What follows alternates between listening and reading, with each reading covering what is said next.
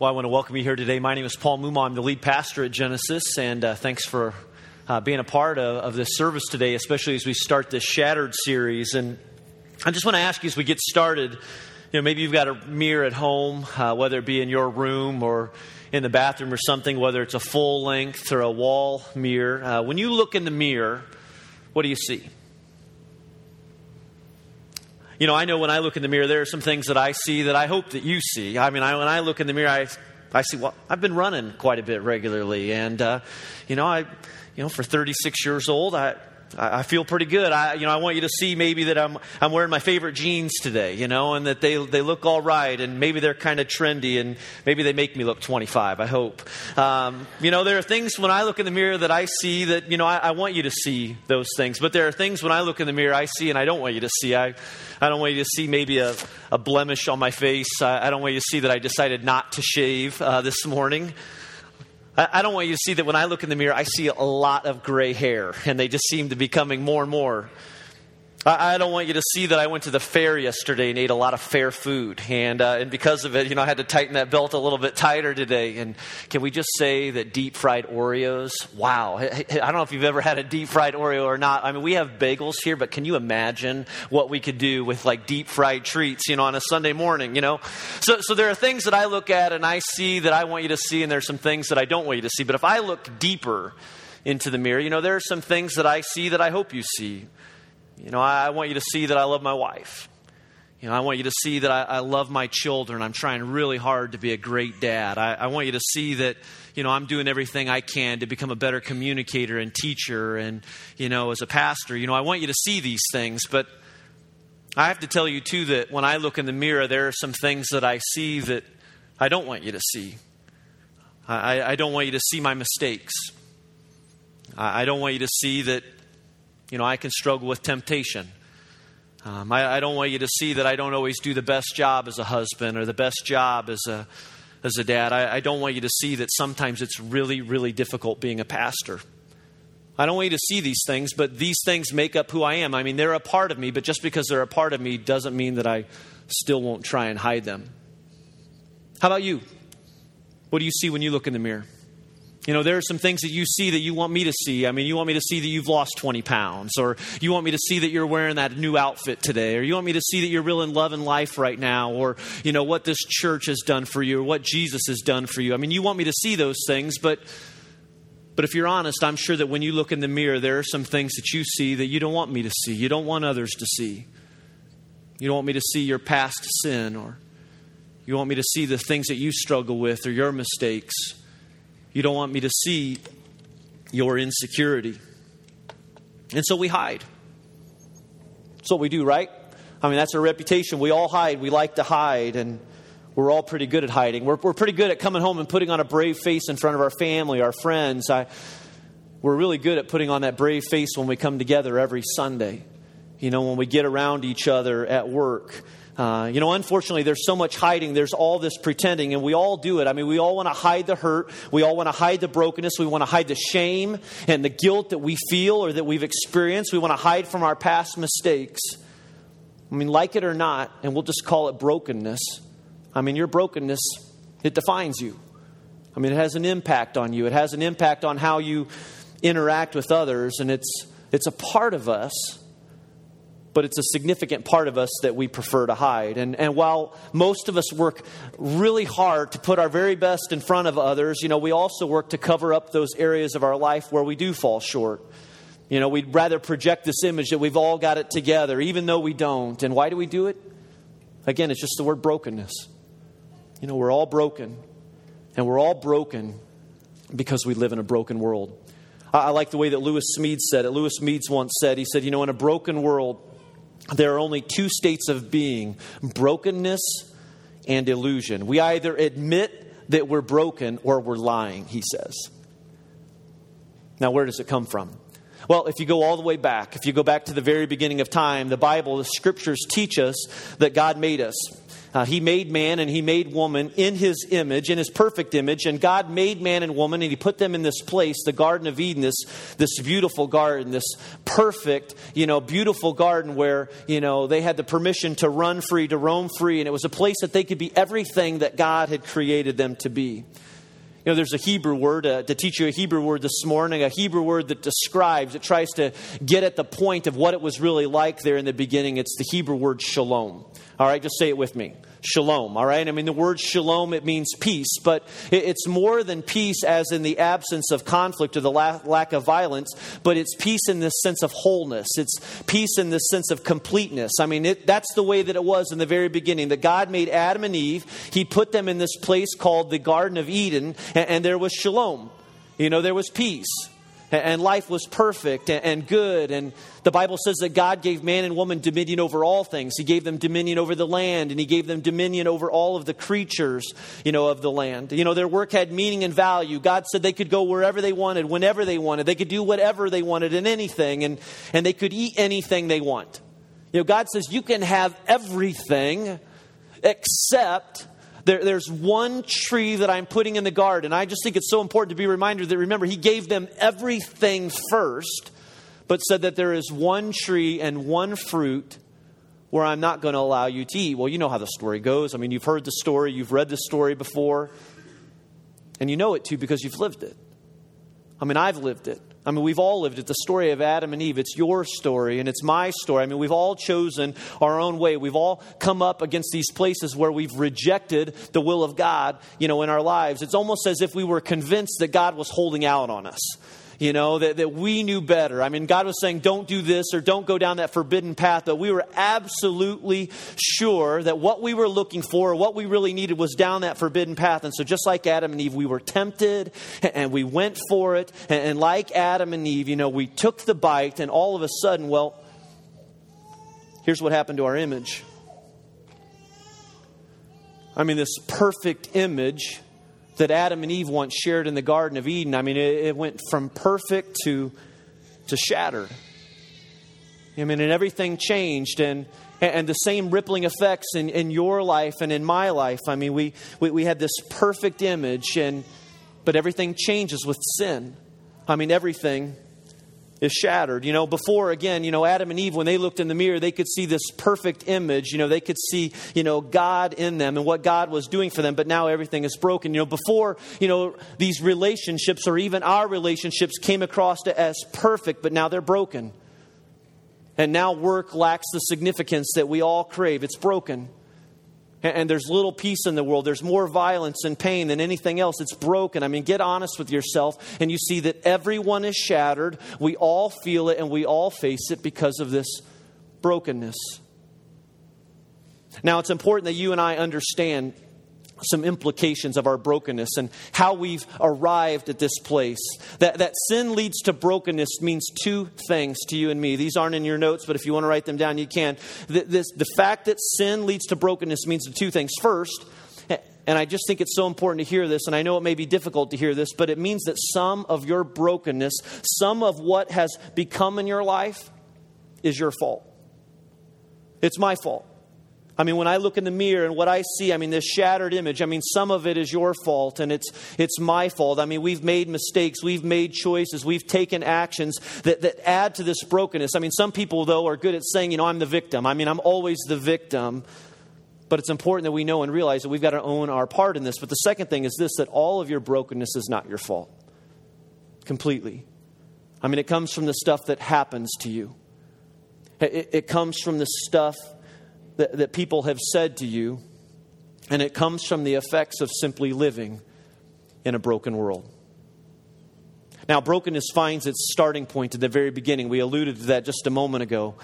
To a degree, Adam and Eve represented us all when they made that first decision to go against the will of God in the Garden of Eden. And right after that happened, Scripture tells us that people started behaving in strange ways. Adam and Eve started reacting in different ways. They started hiding. Adam and Eve started hiding from God. Before they sinned against God, the Bible says in Genesis chapter 2, verse 25, that Adam and Eve were naked and they were unashamed. But watch what happens after sin in Genesis chapter 3, beginning in verse 7. It says, then the eyes of both of them were opened and they realized they were naked. Now again, before sin, the Bible says that they were not only naked and unashamed, but they were naked and unaware. All right, they didn't know they had any reason, to be ashamed. I mean, that's how perfect things were. Again, it's the word shalom. So the verse continues, so they sewed fig leaves together and made coverings for themselves. I mean, the very first underwear. Here it is, right here in the Bible. I mean, you didn't know it was there. I mean, we've got fig leaves, and let the hiding begin. I mean, the hiding begins. And before they were unashamed and unaware, but now they are very aware. They are very aware of their shortcomings. They are very aware of their mistake, the ultimate mistake, but of their following mistakes. Verse 8, it says, then the man and his wife heard the sound of the Lord God as he was walking in the garden in the cool of the day. Now that phrase cool of the day is an interesting one and maybe even a little misleading. I was reading this past week, some say and some even translate that statement cool of the day can also be translated as coming as a storm. That God comes in the cool of the day, but he's coming as a storm and he's coming, with judgment. And so it says, and they hid from the Lord God among the trees of the garden. Verse 9, but the Lord God called to the man, where are you? And verse 10 says, he answered, I heard you in the garden and I was afraid because I was naked, so I hid. So they're hiding from God, which is pretty ridiculous when you think about it, right? I mean, we all do that. We all play that game. And just like with us, I mean, here with Adam and Eve, they're hiding from God. And God asks this question. It's a significant question. He says, where are you? Now let's be clear. It's not as if God can't find them. Or that God's tired of looking, that he's ready to wrap up this game, let's move on with something else. But this question, it has some significance because with the words, where are you? I really think what he intended to do was to get Adam thinking, basically, Adam, do you realize what you've done? I mean, do you have any idea how everything has changed and this new life that you've brought upon yourself? I mean, you've gone from unashamed to hiding. You've gone from shalom to brokenness and chaos. I mean, do you realize, Adam and Eve, what you've done? Now, here, again, this is why this is relevant, because you may be looking at this from the outside thinking, why are we talking about something that maybe even never happened in your opinion? Well, there's relevance here. I mean, the story of Adam and Eve and hiding in the garden, it's my story too. I mean, it's your story. I mean, this story didn't just happen, but it still happens. I mean, it happens for the successful businessman, who maybe never really felt loved by his dad. And so he works hard at creating this personal empire of sorts as a way of showing his dad, I can do it. I mean, it happens with a young woman who was abused as a child and now jumps in and out of relationships and in and out of living situations trying to cover up that brokenness. I mean, it happens with the couple who tried to give their kids everything, and in the process, they sacrifice the most important thing, that is their marriage, and along the way, and now that the kids are almost gone, you've got two people that are looking at one another thinking, I don't know what we do with this now or where we go from here. The fact is that brokenness didn't just happen once, but it still happens today. And it has a terrible rippling effect in our lives. And there's a story that I remember reading a number of years ago, and maybe even shared it here once, but it's in a book entitled Messy Spirituality. And the late Mike Yaconelli tells this story. He tells the story of a woman named Margaret. And I want to share some of this story with you. Here's what he writes. He says, for almost 40 years, Margaret had lived with the memory of one soul-scarring day in the one-room schoolhouse she attended. From the first day Margaret came to class, she and Miss Garner, her bitter and harsh teacher, didn't get along. Over the years, the animosity between them only worsened until one fateful day when she was 9 years old. Margaret's life was forever altered. After being late for class one more time, Miss Garner went on a rant. Boys and girls, Margaret has been a bad girl, the teacher proclaimed, so we must teach her a lesson. I want each of you to come to the front of the room, take a piece of chalk, and write something bad about Margaret on the blackboard. I mean, can you even imagine? I mean, teachers especially, can you ever imagine doing something like this? Well, maybe this experience, the teacher proclaimed, will motivate Margaret to become a better person. So Margaret stood frozen next to Miss Gardner. One by one, the students began a silent procession to the blackboard. One by one, the students wrote their life-smothering words, slowly extinguishing the light in Margaret's soul. Remember, this is a 9-year-old. As the others wrote, Margaret is stupid, Margaret is selfish, Margaret is fat, Margaret is a dummy. On and on they went until 25 terrible scribblings of Margaret's badness screamed from the blackboard. He writes, after walking home with each caustic word indelibly written on her soul, she crawled into her bed, claiming sickness, and tried to cry the pain away, but the pain never left. And 40 years later, she slumped in the waiting room of her psychologist's office, still cringing in the shadow of those 25 sentences. To her horror, Margaret had slowly become what the students had written. Isn't that how it works? I mean, it just takes one event, doesn't it? I mean, it just takes one comment and everything can change for you and everything can change for me. And sometimes it's almost kind of like, have you ever gotten a small chip on your windshield? But if you leave it, if you don't mess with it, if you don't get it fixed over time, it could eventually have this spider web-like effect and destroy the entire windshield. I mean, it's like that with these events and with these words that amplify over the years. It's amplified as we start believing the lies that we hear about ourselves. It's amplified with both guilt and shame. I mean, now often we like to lump shame and guilt together. We lump guilt and shame together, but they really can be seen as two different things. I mean, guilt is the thing that we've experienced for the wrong things that we've done, but shame can be those things that happen to us. And some of you know what it's like. You know the difference between that guilt and shame. And so for most of us, this shattered life that we experience is a combination of both shame and of guilt. And so what do? Well, our reaction is we hide. We try and hide. We hide our brokenness. We try and hide the fact that we're lonely. We try and hide our relationship problems. We try and hide our web browser history. We hide the perfect pictures. We hide behind the perfect pictures that we put on our walls or on our mantle or on our desks. And we hide from God. But here's the challenge. Here's the challenge in all of that and how we act. Hiding from your brokenness will not make it go away. Just because you're not looking in the mirror doesn't mean that this image of yourself, that it still isn't shattered. And if left unattended, it doesn't take long before, that shattered feeling or that life that we've lived or those experiences or those lies that we believe, if left unattended, that they have the power to take over and to consume us. Like with the story of Margaret, it doesn't take long before we start believing those lies and what others are saying. And then over time, as we look into the mirror, instead of seeing ourselves as children of God, all we see is the shattered glass. And we see that brokenness. And we see and we believe all those lies like, I'm a failure. Or I really am just a dropout. Or I'm a cheater.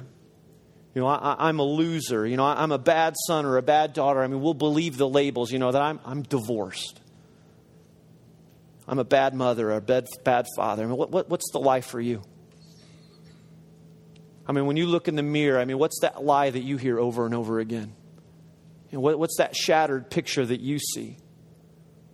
What are those lies that have the ability to define you? And so we hide. Again, we try and cover it up because we're like, if you knew me, if you could see what I see when I look in the mirror, well, you wouldn't want anything to do with me. Because you have no idea what I've done. And if I even thought about giving you a glimpse behind this mask that I put on each and every day and you saw the brokenness, well, I just don't know what you would think of me. And so here's the irony with that. Okay, and I want you to see this. This fear of being alone and being misunderstood, what's it do? Well, I think it forces us to isolate ourselves. It forces us to hide. I hide because I don't want to be rejected. I hide because I don't want to be humiliated. You hide because we don't want to feel abandoned. But here's the irony. We avoid vulnerability and we avoid authenticity with others all the time out of our fear of being driven into isolation. But what do we get on the other side by not doing those things? We end up isolated. We end up isolated with our own fears and our own images and just believing all of those lies that maybe somebody has communicated in the past. You end up in the one place you're afraid of ultimately ending up in. And that's isolated. So we hide. I'm sure most of us played hide and seek as a kid.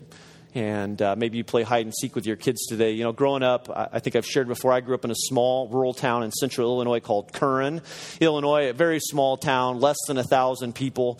And there were two sides to our town. And there was a highway right through the middle, a somewhat busy highway that divided the north and the south side of town. And, well, we lived on the north side of town. And it was a different time and a different age. And so it was okay for kids to be outside and go wherever they wanted. And you could cross all of these yards. And, you know, you knew everybody. We knew everybody in this town, and so we just went out and played. And we played hide and seek a lot, all right? And we came up with this ultimate sort of hide and seek game because we all knew that we couldn't cross the highway, but this north side of town that we lived on probably at least was made up of a couple of blocks, you know, if you just want to get that picture in mind. And so we'd get together as kids, and I was one of the youngest kids when we were playing this game, and we just had a couple of rules, all right, a couple of rules. Number one, couldn't cross the highway. I mean, everybody knew that. The second rule was you couldn't hide in your house or in anyone else's house. And the third rule was that you couldn't hide in the cornfields. All right, you couldn't do that. Well, again, I was a little kid, and I wasn't the best at choosing hiding places, and so usually me and maybe one other kid, well, we'd hide in the cornfield. That's usually where we went. You know, we didn't want to get found, and so game would start. You'd have about 5-10 minutes to find your spot. You know, we'd run out. We'd find a small open patch in the cornfield and have a seat. Well, what happened? What are those inevitable things that happen every time you play hide and seek? You take a seat, and all of a sudden, you got to go to the bathroom, right? I mean, you know, you could have just went, but there's something in the game of hide and seek that just brings that out. And so, you know, you're either dealing with that, or before too long, you know that if I keep hiding without being found, the other kids are going to quit. They're just going to go eat lunch. And so you're kind of dealing with that. But the third thing is that, well, it's fun to hide for a while, but eventually it's just not that great. I mean, you want to get found. And so, you know, my friend and I, my buddy and I, we'd usually have to make a decision to let's go get found. I mean, it's time to come out of the cornfield and to get found out.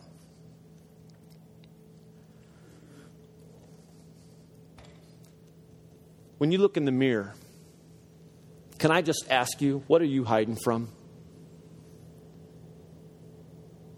I mean, what is this for you? I mean, what story? What lie? What event? What failed relationship?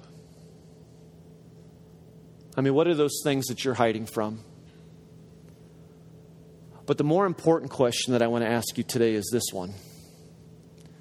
What would it look like for you to get found? I mean, what would it look like for you today to say, you know what? I'm going to take a chance that it doesn't have to be like this anymore. And that things could change.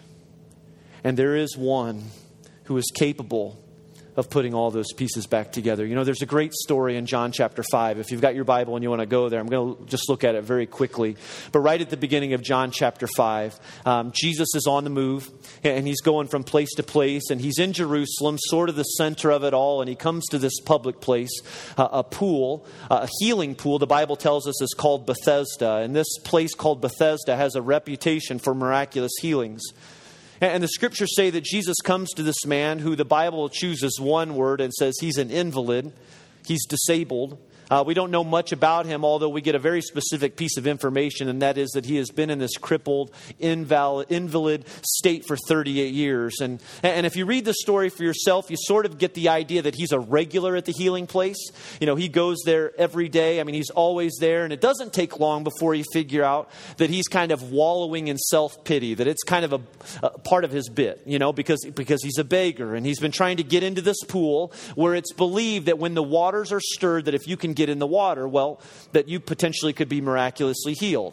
Well, Jesus comes along, and he and this man make eye contact, and because he's Jesus, you know, Jesus knows that he's been here for many years now, that he's been in this condition for a long time. And so Jesus asks a question at first glance that seems a little silly and even a little insulting, if you ask me. I mean, Jesus looks at this man, he looks him in the face, and he asks the question, do you want to get well? That's all that he says. Do you want to get well? I mean, come on. I mean, here's this man whose body is broken. He can't walk. He can't take care of himself. His circumstances are overwhelming. He's absolutely, completely dependent on other people to move him around, to take care of his needs. And Jesus has the right mind to ask him, do you want to get well? Now, if I'm with Jesus on this day, I'm probably sort of tiptoeing away as I don't want to be a part of this confrontation. I mean, you'd think the invalid would have said, well, yeah, of course I want to get well. I mean, look at me. I mean, you don't think I want to change? I mean, you think I'm choosing, this sort of condition? And then he just starts making all these excuses. Things like, I'd like to get to the healing pool, but every time the waters are stirred, someone beats me, or I can't find anyone to help me get there. And so he's got all of these excuses. The point of the story is, the point I'm trying to make is this one. I mean, we've got this sick man. He's been an invalid for 38 years. And I just think he is so defined by his condition. I mean, he's gotten so used to it that he really knows no other way. He's so broken that he's not even sure he wants to be fixed. I mean, he's hiding behind all sorts of excuses, even as he looks in the face of Jesus. And do you know what? More often than not, I think we're a lot like this man.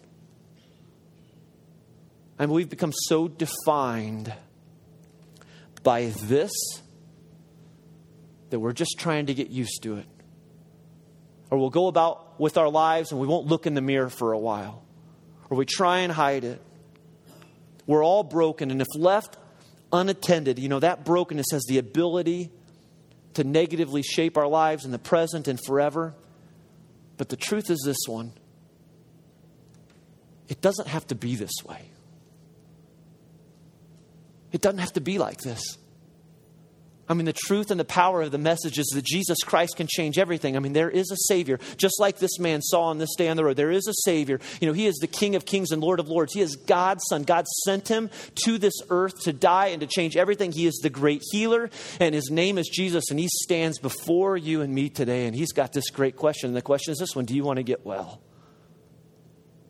I mean, would you like to meet the one who has the ability to put all of the broken pieces back together and to change everything? You know what? Maybe today's the day. Maybe today is the day for you, where you open up your heart and you open up your faith to the possibility that that Jesus Christ could put all of those pieces back together. I mean, maybe today is the day that you decide, today is the day that I get found. And you start moving away from that brokenness that has so significantly defined you for so long. And so I want to share with you a couple of thoughts on what that could look like for you. Things that you could do even today. Three things in your notes pretty quickly. The first one is this: quit hiding from God. You got to quit hiding from God.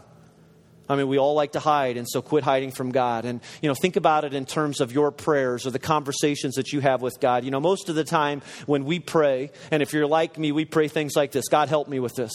God, forgive me of this. God, help me to quit. And those things are okay to pray once in a while, but have you ever really gotten very, very raw with God? I mean, just very, very honest with God. I mean, so raw that you were nervous about praying that prayer or having those words come from your mouth. I mean, things like, God, you made me this way. God, why is it so hard? I mean, just full on gut level, honest conversation where you lay it all out before God. I mean, you go to a quiet place and you just spill your guts with God. You lay it all out on the line. I mean, the good news is the Bible tells us that he listens. That when we cry out to God, he is there and that he listens. And hopefully if you do this, whether it's once or twice or it takes 10 times or it becomes a part of your daily life and your walk with God, that you're going to hear things and you're going to say things like, God, there is nothing that I could ever do to make up for all of the bad that I have done in my life. And I don't know that I could do, there is nothing that I could do to ever fix, this condition that I have found myself in. But you're all I have. And you're all I hope for. And you can put all of the pieces back together. Don't give up hope. I want you to practice being honest with God about your brokenness with him, to stop hiding and allow yourself to be found by God. I mean, pray something like David did in Psalm 51. I mean, get this. Here's where David's coming from. He's guilty of having an affair. He's been a part of a murder, and he's been telling all of these lies. But look how honest he gets with God. Psalm 51 verse 1 says, "Have mercy on me, O God, because of your unfailing love." I mean, the Bible says that there is nothing that could ever separate us from the love of God. Or it's like that song we sang just a moment ago. If grace is an ocean, we're all sinking in it. He continues, "Because of your great compassion, You know what? There are a lot of people on this earth that probably do not understand what you've gone through or where you are today. But there is one who has great compassion that understands it all. And he can blot out the stain of my sins and your sins. And verse 2 says, David says, wash me clean from the guilt. Purify me from my sin. For I recognize my rebellion. It haunts me day and night. It's almost as if David is saying, when I look in the mirror, all I recognize and all I see is the sin, and it haunts me day and night. But he's coming to this place. He's writing it again. He's coming clean before God, and he's just saying, you know what, I'm not going to try and fix myself anymore. I can't do it, God. You're the only one that can fix it. It is because of your unfailing love and your mercy and your compassion. There's nothing else. And so he's not hiding from God, and you and I shouldn't either. Quit hiding from God. The second thing is this: quit hiding from yourself. I mean, be honest with yourself about your condition, about what you see when you look in the mirror. But more importantly, who you are and who you can be in Christ Jesus. So long as we compare ourselves to others, the danger is that we'll always deceive ourselves. I mean, if we keep thinking that we're better than the people that we know, we're just hiding from our problems. I heard one person say it like this. They say, they say this. I heard one person say that we judge other people on their actions, but we judge ourselves on our intentions. We do, and that's a problem because our intentions don't always produce positive actions, but someone else's poor actions might be the results of their positive intentions. So quit telling yourself, you know what, I'm not that bad. Or at least I'm not the other person. I'm better than most people. Quit hiding from your own brokenness and own it. Tell yourself, you know what, I've lived like this too long, and it's time to get well. And most importantly, stop believing the lies, that the deceiver is proclaiming in your life, and hear the truth from God's word about who you are. God says, you were chosen by me. Where God says, before I made you, I knew you. He says, I created you, that God created you for a purpose. God says, I love you, and that I have great plans and intentions for your life. God says, you are my child, and that no matter how long you've known Jesus Christ as your Lord and Savior, that you can do all things through Jesus Christ, who gives you strength, the one who can strengthen you and sustain you. He is the only one that can redeem you and me and put all of these pieces back together for us. You aren't who you once were if you know Jesus Christ, because Jesus Christ changes everything. And you don't need to be defined, by your brokenness anymore. And so when your past comes calling, don't answer, because it doesn't have anything to say about your future. All right, and who you are in Christ Jesus. So quit hiding from God, quit hiding from yourself. And the last thing is this: quit hiding from others. Quit hiding from others. I ran across a story just recently about a pastor from a large church, and he had just finished teaching. And he left his mobile phone out on the pulpit, and a friend saw that he had left it and went over to pick it up to take it back to him. And just that moment, a text came through. And it was a picture from a young girl in the community. It was an inappropriate photo of both this pastor and this young woman together. And as you can imagine, and rightly so, this pastor was fired immediately, and it's made the news. And, as I was thinking about that, we don't know. I don't know how long that he had been in this relationship. And what I am about to say, I just want you to know it doesn't justify what he did 1 ounce. But the truth is that it's hard to live with integrity. It's really challenging to live with integrity today. But I will tell you this: it's easier to live with integrity than it is to live and to try and hide your brokenness. James 5:16 says this: therefore confess your sins to each other and pray for each other so that you may be healed. The prayer of a righteous person is powerful and effective. Do you have someone in your life that you can go to? Do you have someone in your life, maybe someone of the same sex, that you can go to and you can share an accountability with one another, and you can talk about some of this, and you could talk about some of your shortcomings and some of your mistakes and those challenges and those temptations that comes up against you? Because the Bible says that healing comes from this confession. It comes from this accountability. Because so many times when we confess, it is so vague, or we confess in such a way that we're not even really asking for forgiveness. Because we've never confessed to God to begin with. And so do you have someone to go to? And if you're just thinking, no, I don't have that, I'd like that, or I'd be willing to try that, but I don't have that, I want to challenge you to pray for that. Would you just pray? Just make it a part of your prayer. God, would you put someone in my life that I could go to regularly and have this sort of accountability with? Can you put a friend, someone who I can trust in my life? But maybe you're not ready to do that. I mean, maybe you're not ready to take that step yet, but maybe I'd challenge you with a connection group today. I mean, because you've been here for a while now and, well, maybe you're just kind of sort of hiding in the crowd every week. I mean, we weren't meant to do life alone. I mean, a big part of who we are as a church has to do with becoming a community, of getting connected to one another. And so I want to challenge you to, when you walk out of these doors in a few minutes, to maybe stop by our living room area and think about signing up for one of our connection groups. Just give it a try and go and be known, because who knows what God may want to do through that relationship or those relationships in your life. But there's another piece to it too, because maybe you're just getting here and the idea of doing something like that is, well, that's crazy. I don't know anybody and I'm certainly not willing to take that step yet. Can I offer another challenge to you as a way of saying I'm not going to hide anymore? Keep coming. I mean, we want you to know that you're welcome here. And I don't care what this looks like for you. We just want you to know that this is the kind of church we are. I mean, we all have this picture. And we're all putting our faith. We're doing everything that we can to put our faith and our trust in the only one who can put all of these pieces back together. And so you're welcome to be here. You know, quit hiding from God. Quit hiding from yourself. Quit hiding from others. I mean, it's about owning your brokenness. It's about owning this picture. I mean, admitting you're broken is not about feeling guilty. It's not about beating yourself down, but really it's about acknowledging that I can't fix myself. No matter how hard I might try, then I need help. You need help. We all need a rescuer. And we need that same Savior in Jesus Christ. Romans 8:1 says this, therefore, there is now no condemnation for those who are in Christ Jesus. How would you just breathe that in for a moment? There is no condemnation for those who are in Christ Jesus. This means if you're in Christ Jesus, if He is in you, if you turn your life over to Him, there is no reason for guilt. There is no reason for shame. There is no reason to hide. And that's true in this church. No condemnation for those who are in Christ Jesus is the message of Genesis Church.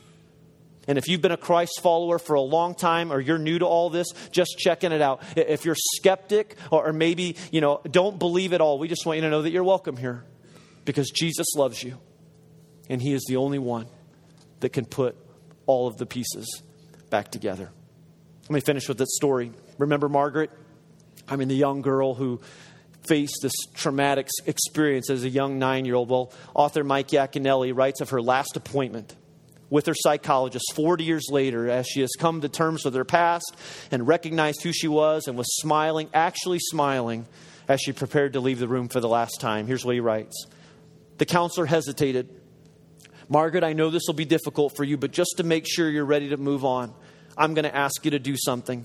I want you to go back to that schoolroom and detail the events of that day just one more time and take your time. To go back through, that nightmare would take every bit of strength she had, he writes. After a long silence, she began the painful description one more time. One by one, she described each of the students vividly as though she had just seen them, stopping periodically to regain her composure.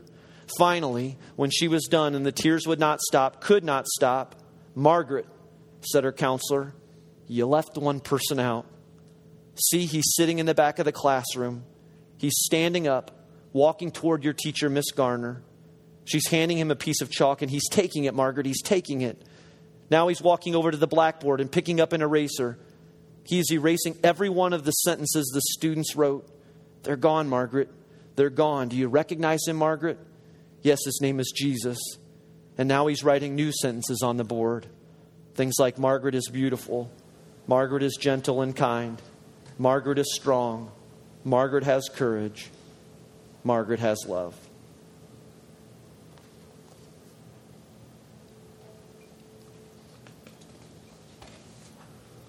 What do you see when you look in this? Do you see shattered pieces? Or do you see the one, the only one, the man who can change everything, that can put all of the shattered pieces back together? Would you pray that God would give you that faith to see that today? To see Him when you look in this mirror? Let's make that our prayer.